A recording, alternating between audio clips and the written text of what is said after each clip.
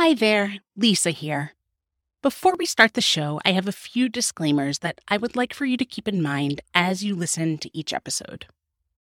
First, this show will cover a variety of topics related to connection, mental health, work, and life. And some of these topics may be sensitive for you or for someone you know. I want to offer you permission to choose courage over comfort when it comes to consuming sensitive content, and also permission to respect your own limits when it comes to consuming this content which may be sensitive for you.